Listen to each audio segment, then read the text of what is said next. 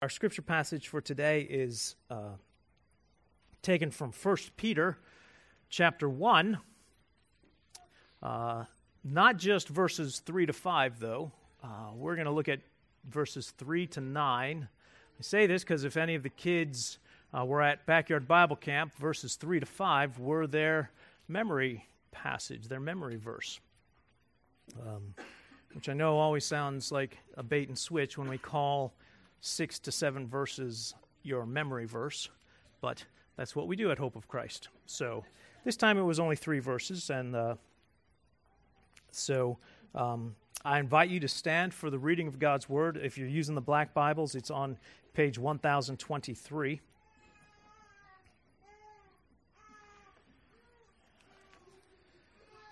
So this is 1 Peter chapter 1, verses 3 to 9. Blessed be the God and Father. It's hard to read this without singing, isn't it? Sorry. Blessed be the God and Father of our Lord Jesus Christ. According to his great mercy, he has caused us to be born again to a living hope through the resurrection of Jesus Christ from the dead, to an inheritance that is imperishable, undefiled, and unfading, kept in heaven for you, who by God's power are being guarded through faith for a salvation ready to be revealed in the last time. In this you rejoice, though now for a little while, if necessary,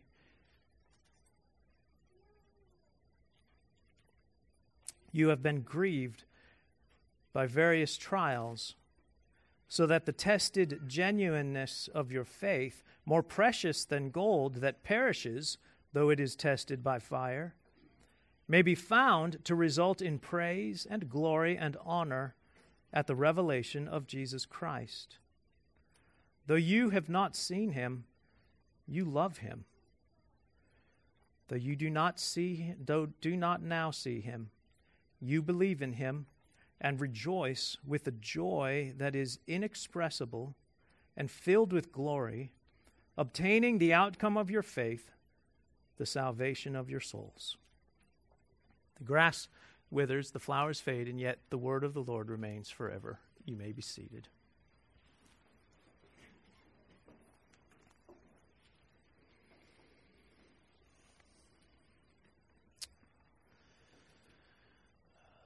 So there's a movie that Amy and I enjoy. I don't know if it's enjoy is the right word for it, but as with all of my movie introductions, this isn't I'm not backing this movie. I'm not even recommending this movie. I'm simply sharing with you that there's a movie out there that my wife and I have watched.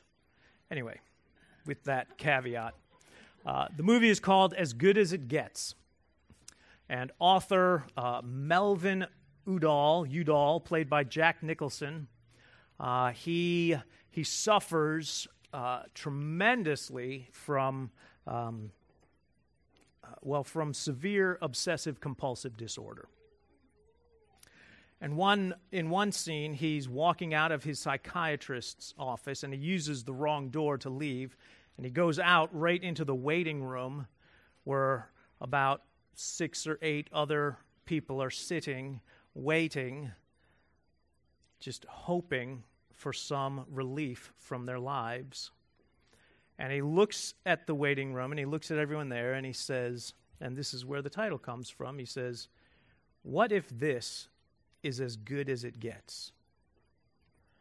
And one patient gasps, and you see the collective shoulders of all of them just slump a little farther as they consider that question. What if this is as good as it gets? And I wouldn't be, it just wouldn't be right not to at least quote this Sunday a French philosopher on Susan's behalf. Jean-Paul, and I never know how to say his name, Sartre. Jean-Paul Sartre. He wrote a play called No Exit. Well, yes, I'm not going to say no exit in French. It was hard enough to say Sartre. But thank you. But in this play, there's 3 characters who find themselves in hell. They're dead and in hell. And in hell, they are roommates. And it is an unending, unresting, like they've even been denied the ability to blink, so that even that small amount of escape or exit has been deprived or taken from them. And one of Sartre's most famous philosophies comes out as one of the three characters puts together why they're in hell and realizes you are your life and nothing more. You are your life and nothing more.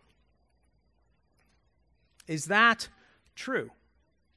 Are we simply the sum of the things we have done and the things that have been done to us? Is that all you are? You are all that you've done for good or ill, and all that has been done to you. Because if that is true, then really this is as good as it gets. And we really have no hope. Because eventually you live your life long enough to realize that doing better and trying harder is a lie. That no matter how hard you try, you always fall.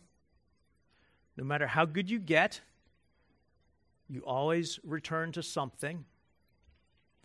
And as things happen to you, and as you do things to others, you realize even the reality that even if you could do a bunch of good, it would never erase the bad you've done. Like, it's not a balanced scale. Like, you can't undo it. You can't unsee it. You can't unsay it.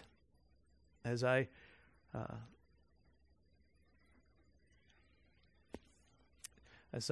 walked Alona through one afternoon in the bathroom when she was very young and saying less than kind things to one of her sisters. And so I took her in the bathroom and told her to squeeze all the toothpaste out into the sink. Just all of it. It was a brand new tube of toothpaste. And then she got done and I said, okay, now put it all back. And so she started trying to put it back, and it just made a huge mess, and she was never able to get even a little bit back into the toothpaste tube. And I said, you can't just say, I didn't mean it. Like, words hurt. Things we say to each other hurt each other. I can't make up for cruel things that I've said to you by saying a couple of kind things today. That's a hopeless hope. I mean, we would be miserable people if that was our hope. But Peter writes this whole letter to tell you there is more hope than that. Like, there is only one hope. In fact, 1 Peter, as you read 1 Peter, and I would encourage you to do that, it's a short letter. 1 Peter is one of the influencers in the name of our church. Hope of Christ. Because we need hope. You need hope. In a place where commutes are unending, and jobs are unexciting, and bosses and children and sometimes spouses are unappreciative, you need a hope that goes deeper than all of those. In a place where houses are losing their value, and 401ks and retirement funds are shrinking, you need a hope that is deeper than financial stability. And when loved ones are hurting or aging or moving or dying, you need hope that is more than just this temporary who I am. You need hope that tells you this is not as good as it gets.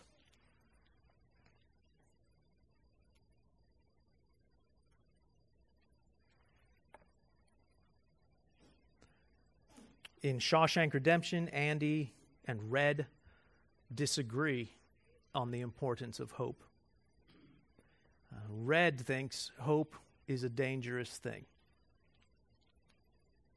that it can drive a man insane. But Andy thinks that hope is a good thing, that hope is something that's inside of you that they can't take away from you. In fact, Andy says hope is a good thing, maybe even the best thing, and no good thing ever dies. And that's why I asked the music team to play the song for us, Gone Are the Days.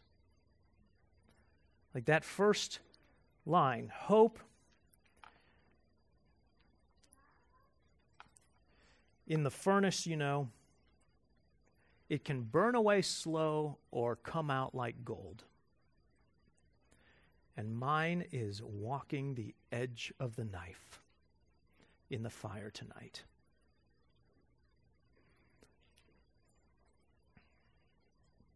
I wait, but it's so hard to know, to believe on your own that you'll be okay when sorrow keeps chasing me down.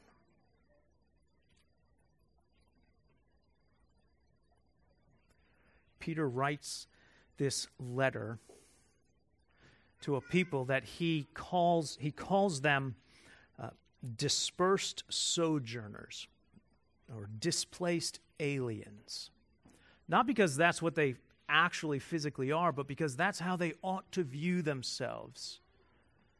You are displaced aliens. You are exiles. You are not home. This is not your home, but you are not homeless. And he writes this letter of hope. One reason I included all of the verses in verses 3 to 9 and not just the passage that the kids memorized. I usually try to preach from something from Backyard Bible Camp at the end of Bible Camp every year. But one reason is that if you look at verses 3 to 9 in your Bibles, in the Greek, it is one excruciatingly long sentence. So kids, you think you memorized 3 verses, you memorized half a sentence. So not as big a deal anymore, is it? This crazy long sentence, this is how Peter opens up this letter. Your hope in Christ needs to be what drives everything in your life. We all define ourselves in some ways by one relationship. And the question is that a lasting enough relationship to actually put your hope in? Because some of us define our relationship by our lives by a relationship that's somewhere in the future, maybe even an unknown future, maybe even a not going to happen future. But if I would just find that guy, if I could just find that girl, then that's my hope, that I will one day meet Mr. Right or Miss Right. Of course, then she'll marry you and she'll be Mrs. You and not Right anymore, but that happens anyway. Or we define our relationship like, if maybe this is the month that the stick will say positive. And if we could just start our family. But that is a dangerous thing to put your hope in. Even leaving behind that sometimes children die. Even when they don't die. they break your hearts. And is that your hope? That relationship? Everyone who lives in Stafford County knows that it can't be your friends, because friends up and move. Or Uncle Sam tells them, this is not your home. And in fact, you may be homeless.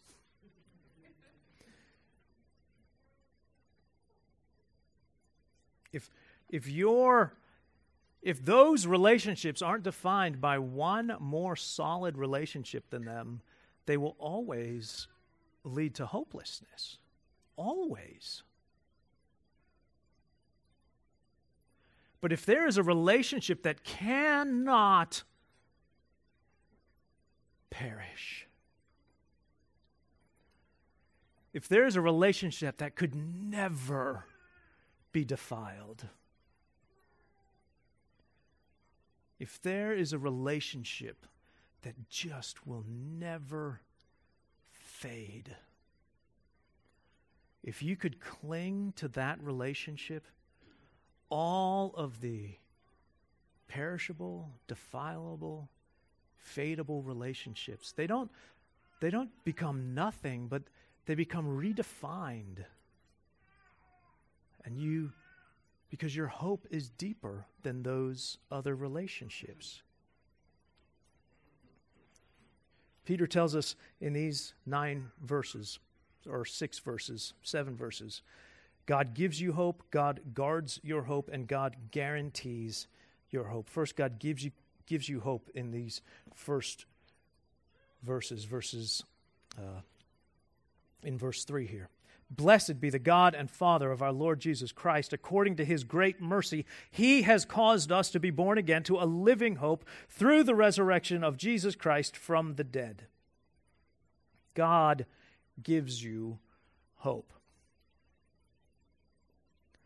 Peter begins the sentence with an explosion of praise to God, and he ends the sentence talking about inexpressible joy that belongs to you who belong to Jesus. He says, the God and Father of our Lord Jesus Christ has caused you to be born again. And we talked about this a little bit in Backyard Bible Camp, and maybe parents, you know the answer also, and you can raise your hand as well. How many of you caused yourself to be born? How many of you had a part in your conception? Not many. Maybe not any, by the lack of hands. You were all pretty passive, I guess. The Father of our Lord Jesus Christ caused you to be born again. Just as you had no say in how your father and mother caused you to be born, it is your Father in heaven who caused you to be born again according to his mercy. According to his mercy. God the Father has begotten you anew. The language of Scripture is drastic and dramatic. You are not the sum of all your parts, the things that you've done and the things done to you. You are a new creation. In fact, all that you have done actually has been counted against Christ's record. All that Christ has done is counted on your record. It's the definition of being justified. To have a righteousness imputed to you and your unrighteousness imputed to Christ, counted against him. All of this according to mercy. It's why we can't get enough of songs about mercy at Hope of Christ. Your mercy, thy mercy, my God, is the theme of my song, the joy of my heart. A debtor to mercy alone, of covenant mercy I sing. We used to sing the song. These songs are so old now that we used to sing them in Raleigh when I was a worship leader. And I had someone come up to me and ask about the last line of our opening song. He's like, I don't get that. That doesn't sound theologically accurate. More happy but not more secure, the glorified spirits in heaven. He's like, shouldn't we be as happy as they are? And even then I knew enough to say, are you insane? But now even more, of course not. Of course not. The saints in heaven will never say goodbye to their best friend. Never. There's no place in the new heavens and new earth that you will move to that will be like, oh, well, I guess I'll text you occasionally. That's not going to happen. We'll be together forever. The glorified saints in heaven will never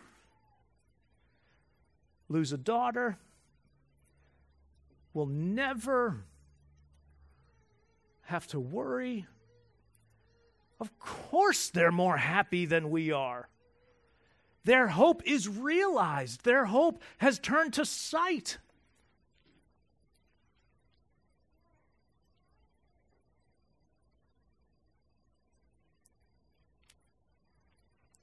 The instrument of accomplishing your new birth, your living hope, not a fading hope, not a passing hope, a living hope, is the resurrection of Jesus Christ from the dead. Jesus is alive. That's why it's a living hope. You cannot have a living hope in a dead Savior. That's not a living hope. You cannot have a living hope in a resurrected, air quote, Savior. If the resurrection of Jesus is just a nice story, then you find as much hope in the gospel as you find in the Lord of the Rings. It's a nice story.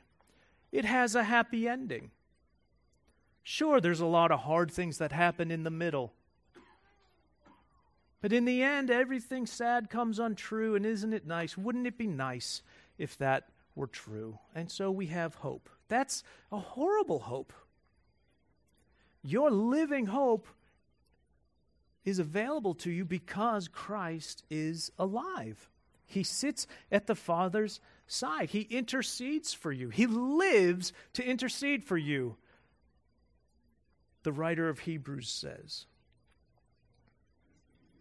And so, yes, you're not home, but you're not homeless. And Christ is going to make everything new, even as He's begun to work that in you, and so new that even the whole world and creation and the kingdom of this age will be gone, and it will be a new earth and a new world order and a new kingdom.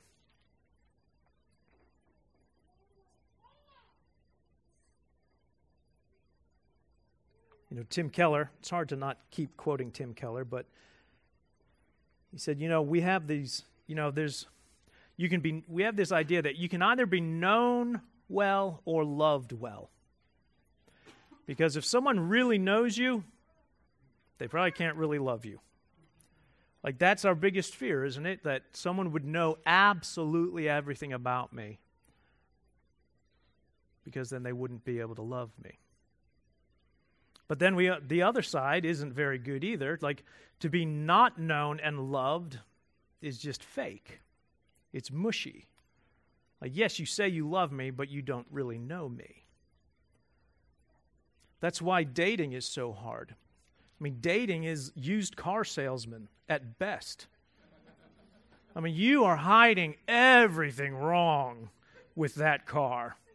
I mean, you're trying to roll back the odometer. You're pouring like STP starter in the tank so that it doesn't sputter when they turn the key. Like, you are practically lying at every turn and claiming, I just want someone who loves me for who I am, even while you won't tell the person who you are at all because of the fear, if you know me, you won't love me.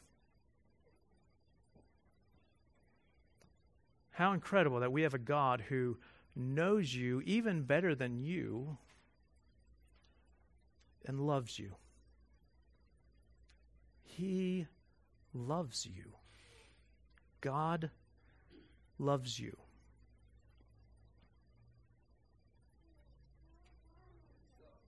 Yes. Yes. We can even become slightly unpresbyterian if we think about it enough. God loves you. God gives you hope. But God also guards your hope.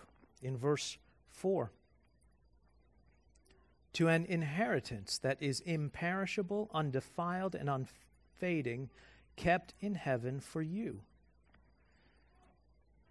You've been born into a living hope, to an inheritance that is being kept in heaven for you by God Himself. An inheritance that's so secure that all Peter can use, the only words Peter can use to describe it are negative words. What it isn't. It's not perishable. It can't perish. Your inheritance and therefore your hope cannot die. Your inheritance cannot be defiled. Your inheritance cannot fade away. This is language. Peter talking about inheritance, he's using Old Testament language. In the Old Testament, in Israel, what was the inheritance that was always being talked about? It was the land. It was the promised land. That was their inheritance. I mean, you didn't sell your land outside of your clan. You didn't, and at the end in the year of Jubilee, you got your land back. Land, that was your inheritance. But all throughout Scripture, all throughout the Old Testament, you realize, the land is perishable.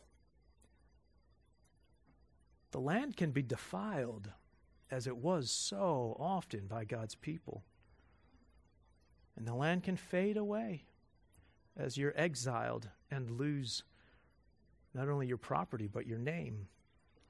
Your inheritance in heaven will not die, cannot be defiled. It is undefilable. Let that sink in. The inheritance in Israel could be defiled by Israel's sin. Your inheritance cannot be defiled by your sin. That's incredible. That's incredible. Your inheritance will never die. It can't be defiled. It will never fade away. It is being kept in heaven for you.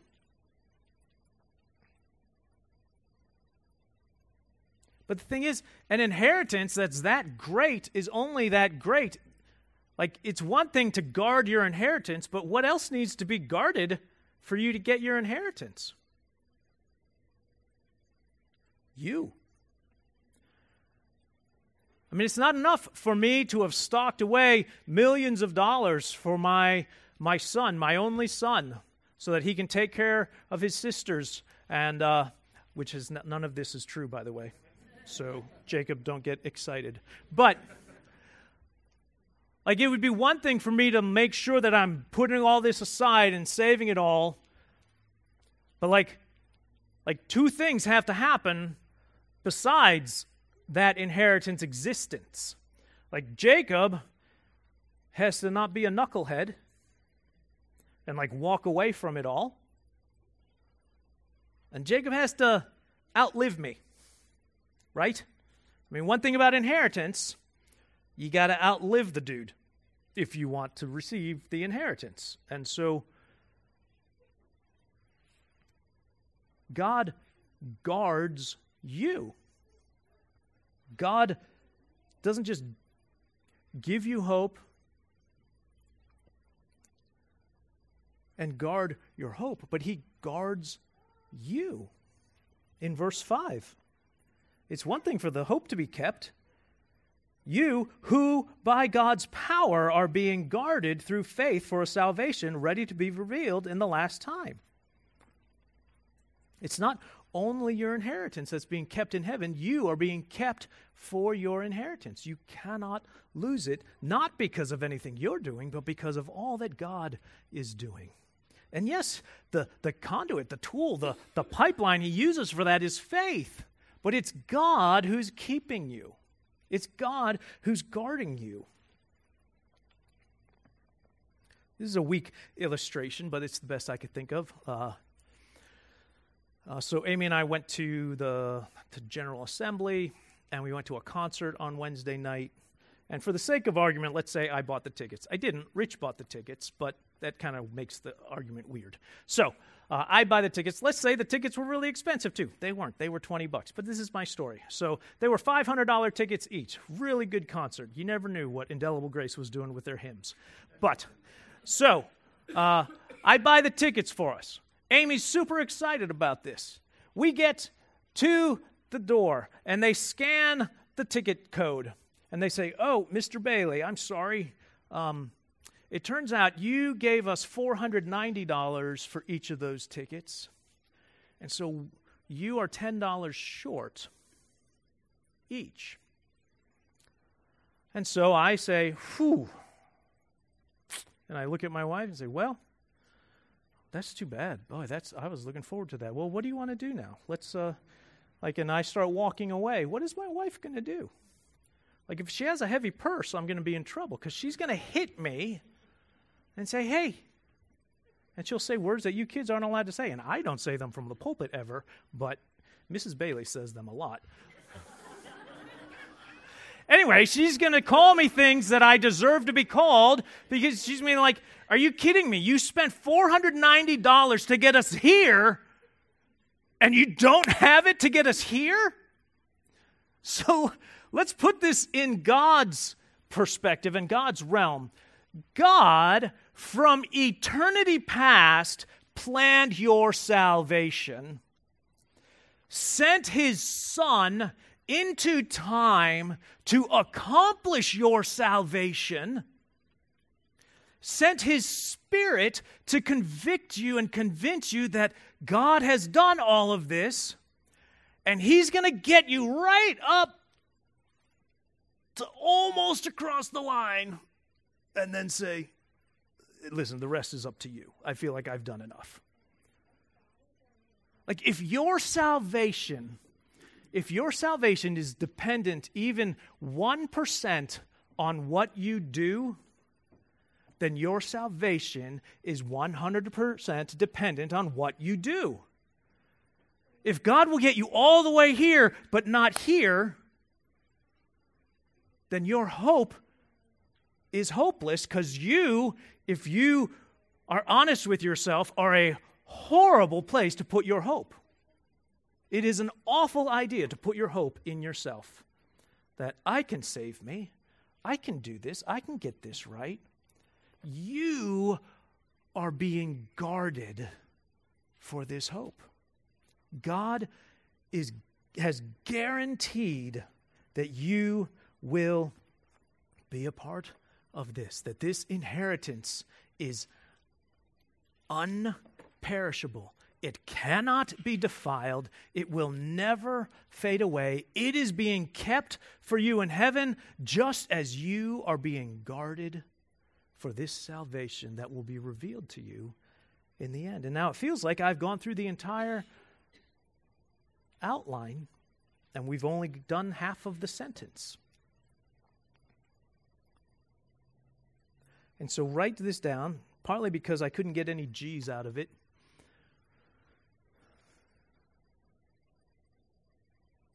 Verses 6 through 9, more focused than the first three of establishing your hope, is more of a therefore. Nothing can kill your hope, so don't let it. Nothing can kill your hope, so don't let it. In this you rejoice. though now for a little while, if necessary, you have been grieved by various trials, so that the tested genuineness of your faith, more precious than gold that perishes, though it is tested by fire, may be found to result in praise and glory and honor at the revelation of Jesus Christ. Though you have not seen him, you love him. Though you do not now see him, you believe in him and rejoice with joy that is inexpressible and filled with glory, obtaining the outcome of your faith, the salvation of your souls.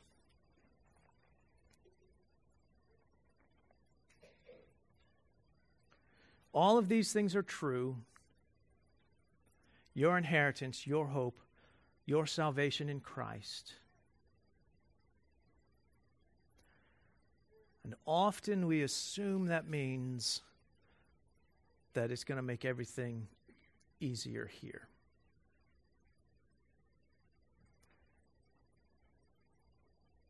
Peter says, these things are true even though you have suffered a lot of trials. You have suffered a lot of grief.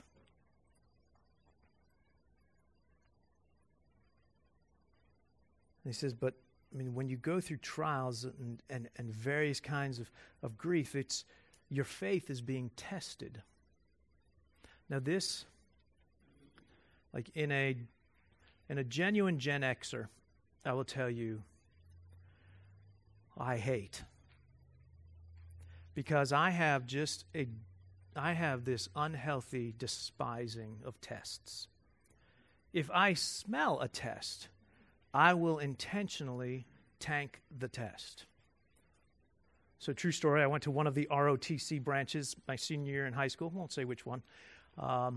They gave me this test on a computer. I'm sure everyone knows what it is. I'm not going to call it by its name because I'll get it wrong. Like the ASVAB, I don't know. Yeah. See, I also didn't want to say it because it sounds like the kids will be like, oh, he does say bad words. So anyway, this test. I took the test. The dude walks out. He comes back in and he says, hey, listen, there was some glitch in the computer. So we lost your score. And so, the average score is 50%. So we're just going to give you the 50%. Unless you want to take it again. And it took like 10 minutes to take the test. It wasn't an awful test. But he said it to me, and he's looking at me. And as he said it, I'm thinking, that's not true. You are testing me to see, because I know I got more than half of these questions right. These were not difficult questions. And after all, you're just trying to get into the military. How hard can it be? And so,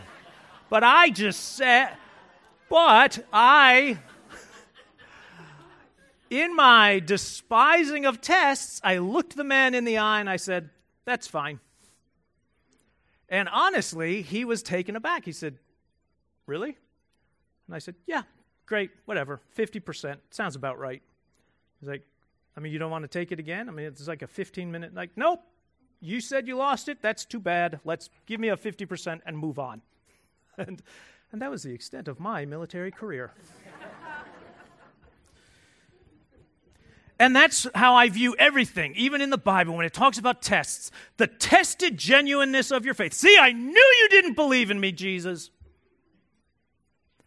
And that's not what tests are for. Even your teachers in school, kids, they give you tests so that you know what you know. Tests are for your sake, not for the teacher's sake. The tested genuineness of my faith is so that as these trials come and I am dragged through them kicking and screaming, and in the middle of them I am still crying out to Jesus, please hold on to me. I can't bear this. It is I who see the genuineness of my faith, not Jesus. He knew the genuineness of your faith far before the trial came. This trial comes so that you can learn the genuineness of your faith, that it is more precious than gold that perishes. Even though it's tested by fire, it eventually perishes, but your faith is imperishable. And it burns, and it hurts, and it stinks. And Jesus says, yes, cry out. How long? Yes, cry out. Where are you? Yes, cry out. Why? Just don't stop crying out. He says this, as we go through this, the result is praise and glory and honor. And it's unclear, even in the Greek, who is receiving the praise and glory and honor. Is it that as your faith is tested and it comes through the fire, that God receives praise and glory and honor? Well, that's sometimes true. Like, as we come through and we see that God has not abandoned us, we do praise God. We do give God glory. We do honor God as we see that He's never been absent, even as it's felt so quiet. But also, is it possible that it results in praise and glory and honor for you, God's child?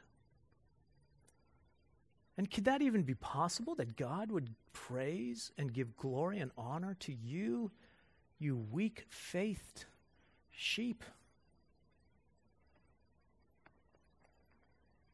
In 1 Corinthians 4, there's this beautiful verse that Paul writes. 1 Corinthians 4:5, he says, "Therefore, judge nothing before the appointed time. Wait until the Lord comes. He will bring to light what is hidden in the darkness." And we all hear that and think, and then you're going to get yours. He will bring to light what's hidden in the darkness. He will expose the motives of the heart.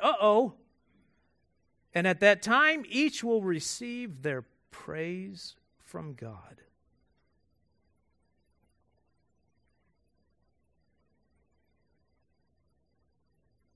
How incredible that all God is saying to you is, cling to me. That's it.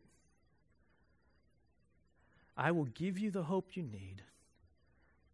I will guard your hope, and I will guard you. All you have to do is cling to me, and I will praise you in the end. You will receive praise from God. I love how Peter's just amazed that this new church, as it expands, is full of people who've never seen Jesus. Like Peter, who could at any time recall back to mind conversations, hard conversations, light conversations, he could just bring to mind all these things at any time he wanted for the encouragement he needed. And he's like, but you all believe in him, and you've never met him. That's incredible. What incredible faith. And it sounds like he's repeating himself, doesn't it? So you believe in him, even though you didn't see him, and you believe in him now, even though you can't see him right now. Even though you can't see him right now.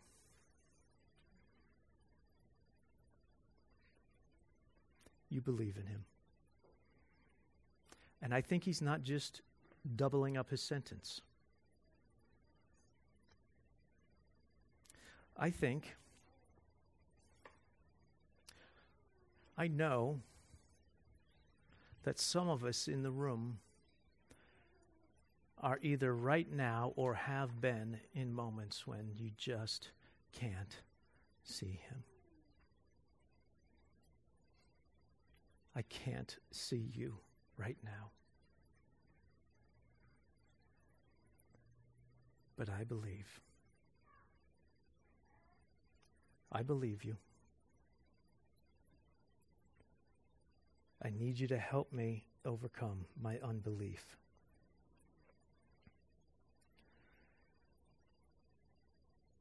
Peter doesn't have this strange notion that trials are some necessary ingredient for lemonade.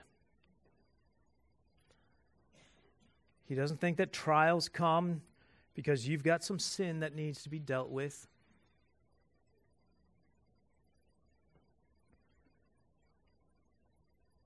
Peter wants to prepare God's people. He wants to prepare you and to prepare me to understand that trials, hardship, disappointments, testings, sufferings, they just come. This world is broken. God will make all things new one day. And even when you cannot see Jesus, you can believe that He's still interceding for you, that He's still with you and for you. He still affectionately prays for you.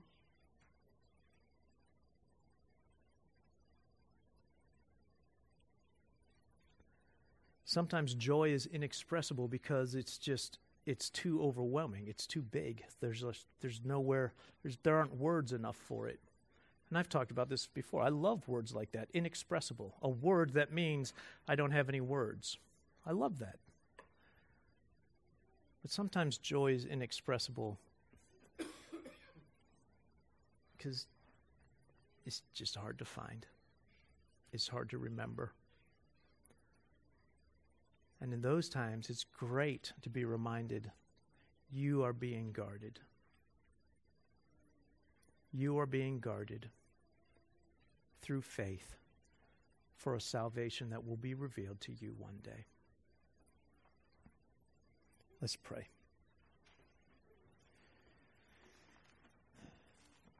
Father, indeed, blessed are you, God and Father of our Lord Jesus Christ, because you caused us to be born again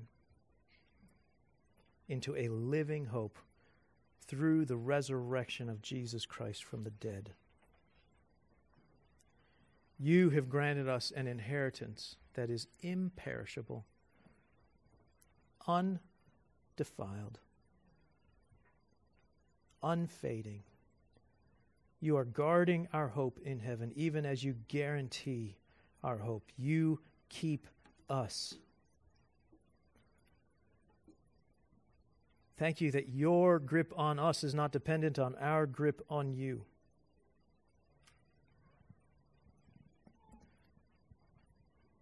And so even when we can't see you, Jesus, remind us of the hope we have in you.